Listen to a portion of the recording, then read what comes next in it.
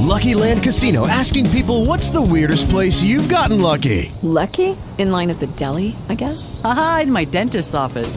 More than once, actually. Do I have to say? Yes, you do. In the car before my kids' PTA meeting. Really? Yes. Excuse me, what's the weirdest place you've gotten lucky? I never win and tell. Well, there you have it. You can get lucky anywhere, playing at LuckyLandSlots.com. Play for free right now. Are you feeling lucky? No purchase necessary. Void where prohibited by law. 18 plus. Terms and conditions apply. See website for details.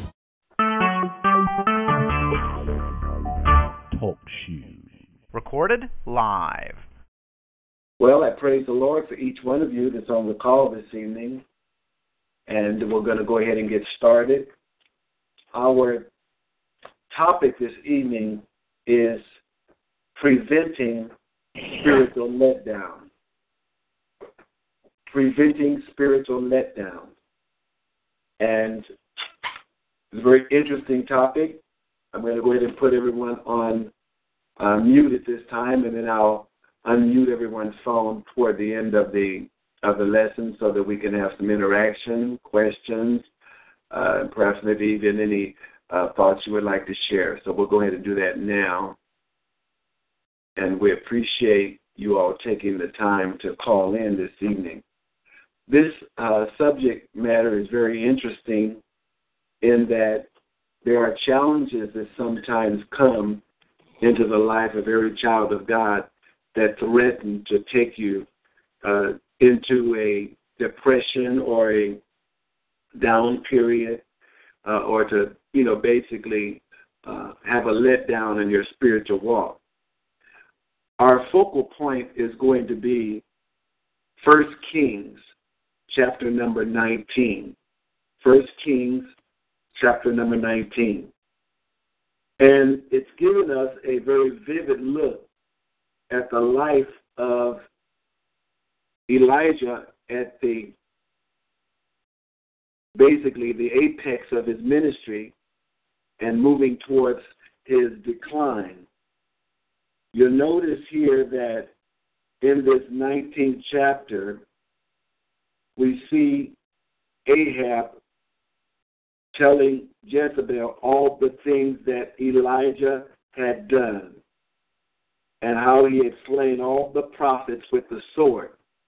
Now, I want to give you a little context of our particular story in that the Lord had utilized and used Elijah tremendously, especially in prophesying that there's going to be basically a famine in Samaria, that there would not be rain for like 3.5 years. And God told him to do that. But also, we find him having a contest with the prophets of Baal on Mount Carmel, in which he eventually slew 450 of the prophets of Baal with the contest on the altar. And this particular contest was very challenging in that he challenged the prophets of Baal, which were in allegiance with Ahab, but more so with Jezebel, who was the queen of Israel at this time, a very wicked and a very evil queen. And so we know then that Elijah would be instrumental in defeating these prophets, especially when he told them to make an altar and devise a bullock on it, and told them to call on the names of their gods, of which they were unable to do that. And we see that they took all day and most of the evening crying out to their God, but yet they got no answer. And then we see Elijah doing the very same thing, reconstructing the altar, putting the sacrifice on there, putting basically 12 barrels of water on the altar to water it down, just so they won't think that it was a normal circumstance. And Elijah called on the Lord, and the power of God, the fire of God came down and consumed the sacrifice on the altar, and Elijah basically slew all the prophets of Baal. And at that particular time, this was basically a great and a momentous occasion of what happened here. But as soon as we get to the 19th chapter, we see, as I read earlier, that Ahab told Jezebel everything that Elijah had done and how he had slain all the prophets of Baal with the sword. Then the scripture says in verse 2, then Jezebel sent a messenger unto Elijah, saying, so let the gods do to me, and more also, if I make not thy life as the life of one of them by tomorrow about this time. And the scripture says, and when he saw that is, when he saw the message, he ran for his life and came to Beersheba, which belongeth to Judah, and left his servant there. And then went a day's journey into the wilderness, and came and sat down under a juniper tree, and requested himself that he might die, and said, I've had enough. It's enough. Now, O Lord, take away my life, for I'm not better than my fathers. I'm having a terrible day. Imagine this. After his greatest victory, it seems, he is now at his lowest point. And so he lay down and slept under the juniper tree, but then the angel of God came and touched him. In verse number 5, it says, arise and eat. And he looked, and behold, there was a cake baked on the coals and a cruse of water at his head. And he did eat and drink, and laid him down again. And the angel of the Lord came again the second time, and touched him and said, arise, eat, because the journey is too great for you. And so the Bible says in verse 8, he went on the strength of that meat for 40 days and 40 nights, and he came to the Mount Horeb. And we see then from that point on, the Lord began to question him at the latter part of verse number 9. Said, what are you doing here, Elijah? In verse 10, he said, I have been very jealous for the Lord God of hosts, for the children of Israel have forsaken the covenant.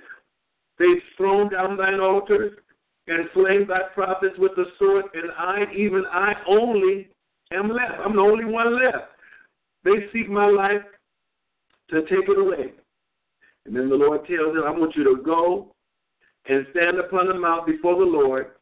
And the Lord passed by, and a great strong wind, I'm reading verse number 11, and basically, tore up the mountain and break in pieces the rocks before the Lord. But the Lord was not in the wind.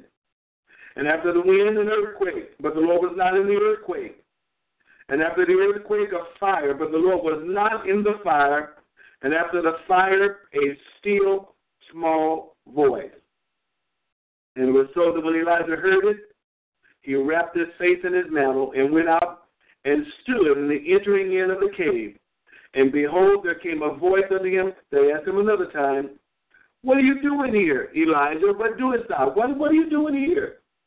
And he said, I've been very jealous for the Lord God of hosts, because the children of Israel have forsaken thy covenant, thrown down thine altars, and have slain thy prophets with the sword, and I only am left. I'm the only one left, and they seek my life to take it away.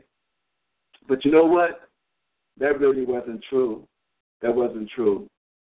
And the Lord had to make a transition now in the life of Elijah, because he's at his lowest point.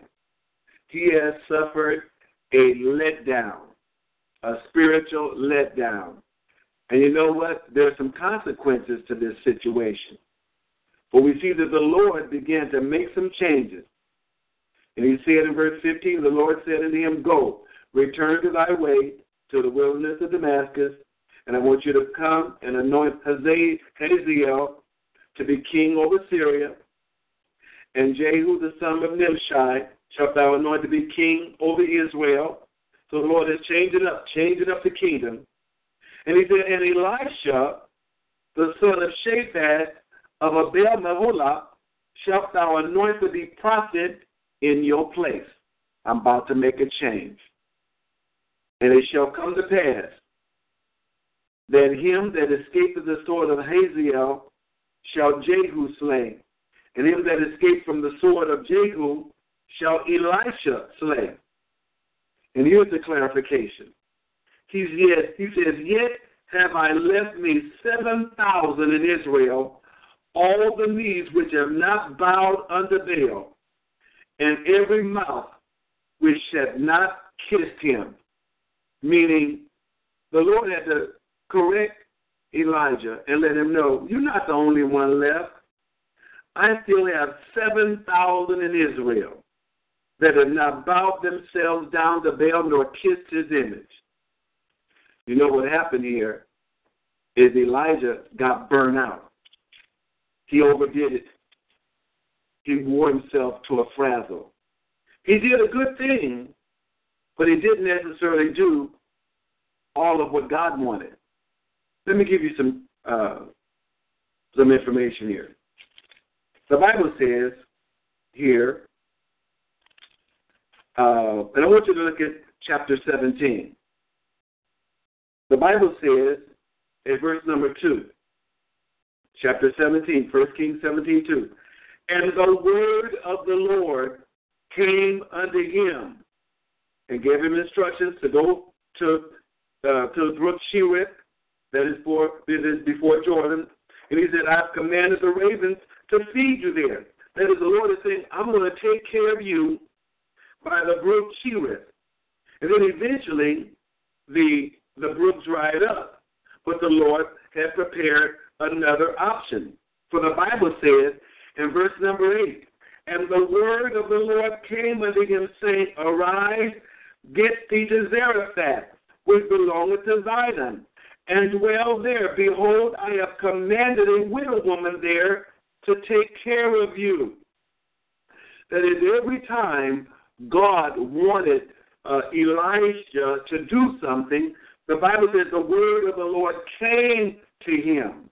The word of the Lord came to him, and he did a great work. You see him where he began to request of the widow woman that she bake him a cake, and the Lord sustained that widow woman because she obeyed him in making him a cake first. And the barrel of meal wasted not, neither did the cruse oil fail. I'm reading verse 16. According to the word of the Lord, which he spake by Elijah. That is, he sustained her for a whole 3.5 years because she obeyed the voice of God through Elijah. That's very interesting. And we see the prayer life of Elijah in verse number 21 when the child that the widow woman had died, and the Bible said, and he stretched himself upon the child 3 times and cried unto the Lord and said, O Lord my God, I pray thee, let this child's soul come into him again. And the Lord heard the voice of Elijah, and the soul of the child came into him again, and he revived. All right? And so that's important. Okay?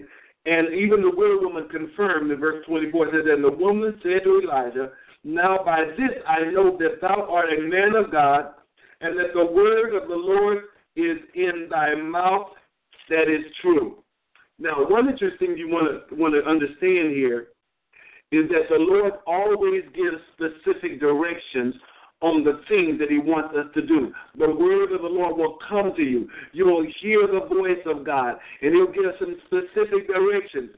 For example, also in chapter 18, it says, and it came to pass after many days that the word of the Lord came to Elisha and tells him, listen, I want you to go show yourself to Ahab because I will send rain upon the earth. So after 3.5 years, God speaks to him again and tells him, I'm going to send rain. So I want you to proclaim and declare that there will be rain in the land. And God uses Obadiah, the prophet, to hide some of the prophets of God. And you see, I want you to understand this, that when God wants you to do something specifically, he's going to bring his word to you. All right? And that's very, very important.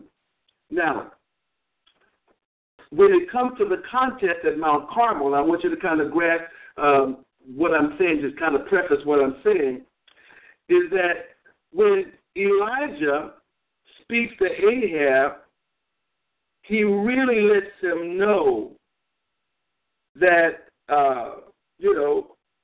I'm going to do this. I'm going to show myself to you today. All right? Verse 15, he said here, Elijah said, as the Lord of hosts liveth, before whom I said, I will surely show myself unto him today. That is, I guess he's speaking not only from himself, but as a representative of God. But we don't see the word of God coming to Elijah. He's the one that basically said in verse 20, and so Ahab sent unto all the children of Israel and gathered the prophets together unto Mount Carmel, that is Ahab, gathers them together, and Elijah came unto all the people and said, how long halt ye between two opinions? If the Lord be God, follow him. But if Baal, then follow him. And the people answered him not a word. They didn't even respond to him. And so Elijah said, in verse 22, I only remain a prophet of the Lord, but Baal's prophets are 450. So the contest begins. But understand this, God never told Elijah to go and do this. He did this of his own accord. The Lord blessed him. He was able to defeat them because of the power of God that was upon him. But God never told him that. And so he declares, I'm the only one left. How dare you, Elijah? How do you say you're the only one left? You know what? Sometimes we can get real pretentious and feel like, we're the only one doing the will of God. We're the only one doing the work of God. No, we're not. God got folk that still going to praise him. If we don't praise him, God's going to have somebody else to praise him. God's going to have somebody else to glorify the Lord. And so we need not take things upon ourselves. If God don't tell us to do it, don't do it. Even though you're doing a good thing, he did a great thing in destroying the prophets of Baal. But you know what? He would not have had this kind of response from the threats that were made by Jezebel if he were right where God wanted to be. The Lord wanted him to bring forth the rain. The Lord wanted to bring forth the rain. And then he does that after he defeats the prophets of Baal. And he goes to Ahab and says, I hear the sound of an abundance of rain. And God brought forth that rain. In fact, he even goes on the power of God and runs before the chariot of Ahab all the way to Jezreel. 17 miles he runs on the strength of God. But understand this, God never told him to do that work. Basically, he did several things. He repaired the broken altar, lifting all those heavy stones and putting those stones together. All right? And, he brought down the fire from God. He declared the death of all those prophets. And no doubt he participated in the killing of some of those 450 prophets of Baal. That was extremely exhausting. And then he goes up to the mountain and begins to pray, and he sends his servant 7 times to go up on the mountain. I'm reading, that's right about verses 41 up through 46 in the 18th chapter, just so you know where I am. All right? He puts his face between his knees and prays. And then he tells his servant in verse 43 to go up 7 times to look for rain. Didn't come until the 7th time that the prophet said, I see a cloud about the size of a man's hand, and therefore the rain began to come. That's what God wanted him to do. And so after the rains came, and Jezebel mixed her threats to him, it was just too much for him. And so he ran. Imagine defeating the prophets of Baal, but now with the threat of a woman, it was too much for him. He ran for his life. He was not supposed to run for his life, but because of all of the exhausted things that he's done, he's basically wore out by now. He's fearful and runs for his life, and then finds himself under a juniper tree. I feel like I want to die. I want to feel like I want to die.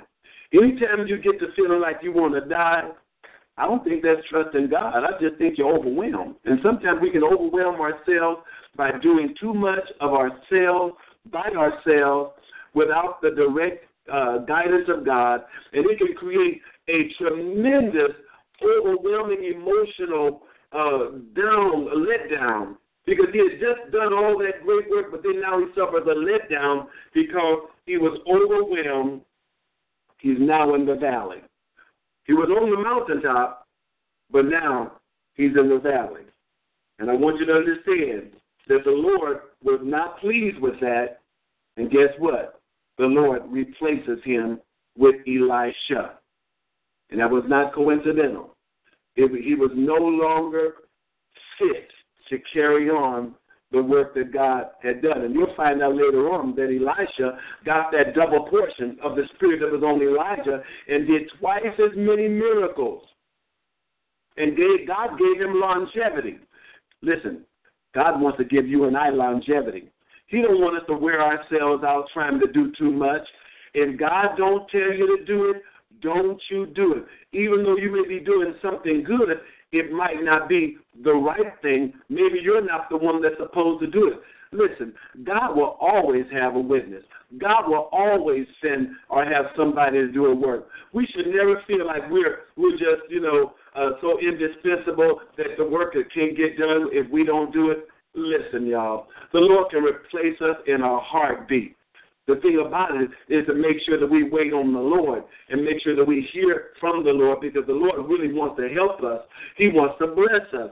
But we have to listen. We have to wait on the Lord and be strong in the Lord, all right, and hold fast. Hold fast. In fact, the Bible even tells us in 1 Timothy, when Paul talks to Timothy, he says, do not neglect the gift that was given unto you through prophecy when the body of elders laid their hands on you. Be diligent in these matters.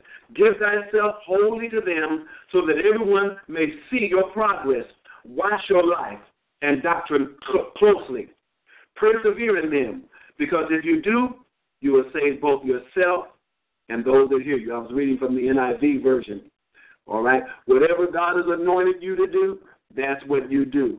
Don't take on more than you should, because you'll burn yourself out. Too many ministries and ministers have burned themselves out because they would not exercise the latitude that God gave them in terms of getting other leaders and developing other people to do work. In fact, we see Jethro even warning Moses when he would basically sit in the judgment seat from morning to night, trying to handle all of the issues and problems all by himself.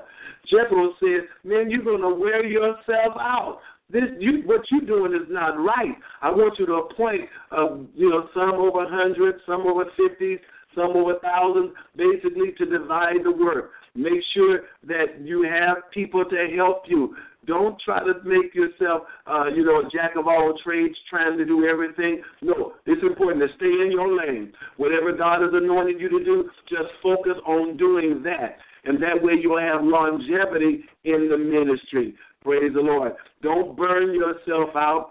Praise God. Get the mind of God. In fact, many times we need to spend seasons of prayer before the Lord, just basically to replenish ourselves. So that when we come back into ministry, when we come back to serve, we're not tired. We've got the mind of God. We're going on His energy. We're going on His strength and not our own, praise God. Because when you find yourself getting frustrated and flustered, I don't want to quit, I don't want to give up, it's usually because you're going on your own strength and not on the strength of God. You notice that when the angel of God came to him, he told him to rise up and eat the cake, and he went on the strength of that meat for 40 days and 40 nights. That is, when we consider doing the things of God and consuming ourselves with His meat, which is His word and His will, you'll have great longevity. You can go 40 days and 40 nights when God is in control, but we can't do it on our own strength. It takes the strength of God. Hallelujah. I'm going to unmute everybody right now and allow you to ask some questions if you have any. But I want you to know that the Lord is not always in the physical, what we see in the earthquake and in the mountains and in the fire. Sometimes he just wants to speak to us in a still, small voice. It's not always in the pomp and circumstance. It's not always in the flash. I think Elijah liked the flashy. He liked the flashy things. He enjoyed defeating the prophets of Baal. He enjoyed having that fire come down. But guess what? God wasn't necessarily in the fire. It's in his listening to the voice of God. Praise the Lord. And that's one thing we need to make sure we do. Listen for the voice of God, because we can do the right thing the wrong way and wind up creating a tremendous amount of problems for ourselves. Praise God. Does anybody have any questions? I hope I made myself clear. You did. All right. We can be highly anointed of God, but that doesn't necessarily mean that we can always do the right thing. All right? And any feedback? I hope that was clear to everyone. Any feedback?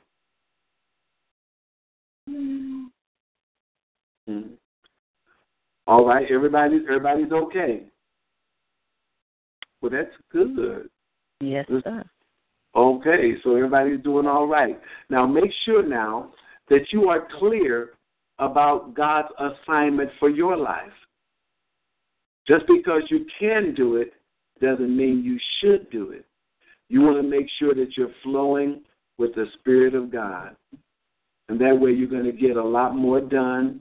You're going to be so,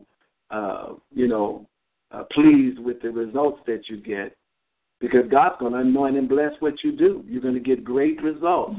And then you'll also have enough spiritual refreshment so that when you do it, you're not doing it tired. God never wanted us to do his work all exhausted and beat down and frustrated and mad at everybody. That's not God. That's us. One way I can always check myself. If I find myself getting upset and mad at folks, usually it's flesh. It's not the Spirit of God. That's just me getting the attitude. Just getting the attitude. Sometimes you need to rebuke yourself. So you need to just sit down and hear from God. Stop getting so upset about every little thing. Stop letting everybody get on your nerves. You're ready to walk away from the church because somebody got on your nerves. People are always going to get on your nerves somewhere, sometime. But the thing about it is, are you spending enough time in the presence of the Lord? Because when you spend time in the presence of the Lord, he'll give you perspective. He'll let you know what you should do and what you shouldn't do, what you should handle, what you shouldn't handle. And that way, you'll be in the right space of mind so God can talk to you and give you direction. And no matter how difficult the situation is, God can still speak to you and give you direction so you'll know exactly how to handle those situations. And you'll know how to handle the people that sometimes may get on your nerves. Because they're still God's children. Even though they get on your nerves, they're still God's children. And that's what got Moses in trouble when he, smote the rock and got mad and cussed. And he had to remember that these are God's people. The people don't belong to us. They belong to God. They're God's children. So we have to make sure we treat God's people with respect at all times because they're God's people. So we dare not usurp that kind of authority or refuse to give God glory for the things that he's done in our lives. And so that's very important for us. Hallelujah. Make sure you treat God's people like God's people, not like they're heathens or people that don't, want to do right. No, he don't want us to be blasting God's people. No, stay before God and remember these are God's people. Amen? Amen. Hallelujah. Amen. Love God's people all the time. Thank you guys so much for calling in. All right. Does anybody have any questions? All right. Well, if that be it, then we're going to conclude with prayer. And I pray that you'll come on next week. We don't know what the subject matter is going to be, but I'm going to pray and get the mind of the Lord. And I pray that you are blessed and that you will just continue to do the work of God, that you'll continue to stay focused. Father, in the name of Jesus, we love you. We thank you for each person that's on the line. We pray, oh God, that they would minister according to your directions, that they'll avoid burning out and getting down low or depressed or frustrated in ministry, but they'll stay excited about doing your will. I pray that you'll bless them this evening, that they'll continue to seek your face and do the things that please you. We thank you in the name of Jesus. Amen and amen. God bless you. Praise. With Lucky Land Slots, you can get lucky just about anywhere. Dearly beloved, we are gathered here today to... Has anyone seen the bride and groom? Sorry, we're here. We were getting lucky in the limo and we lost track of time. No, Lucky Land Casino, with cash prizes that add up quicker than a guest registry. In that case, I pronounce you lucky. Play for free at LuckyLandSlots.com. Daily bonuses are waiting. No purchase necessary. Void where prohibited by law. 18+. Terms and conditions apply. See website for details.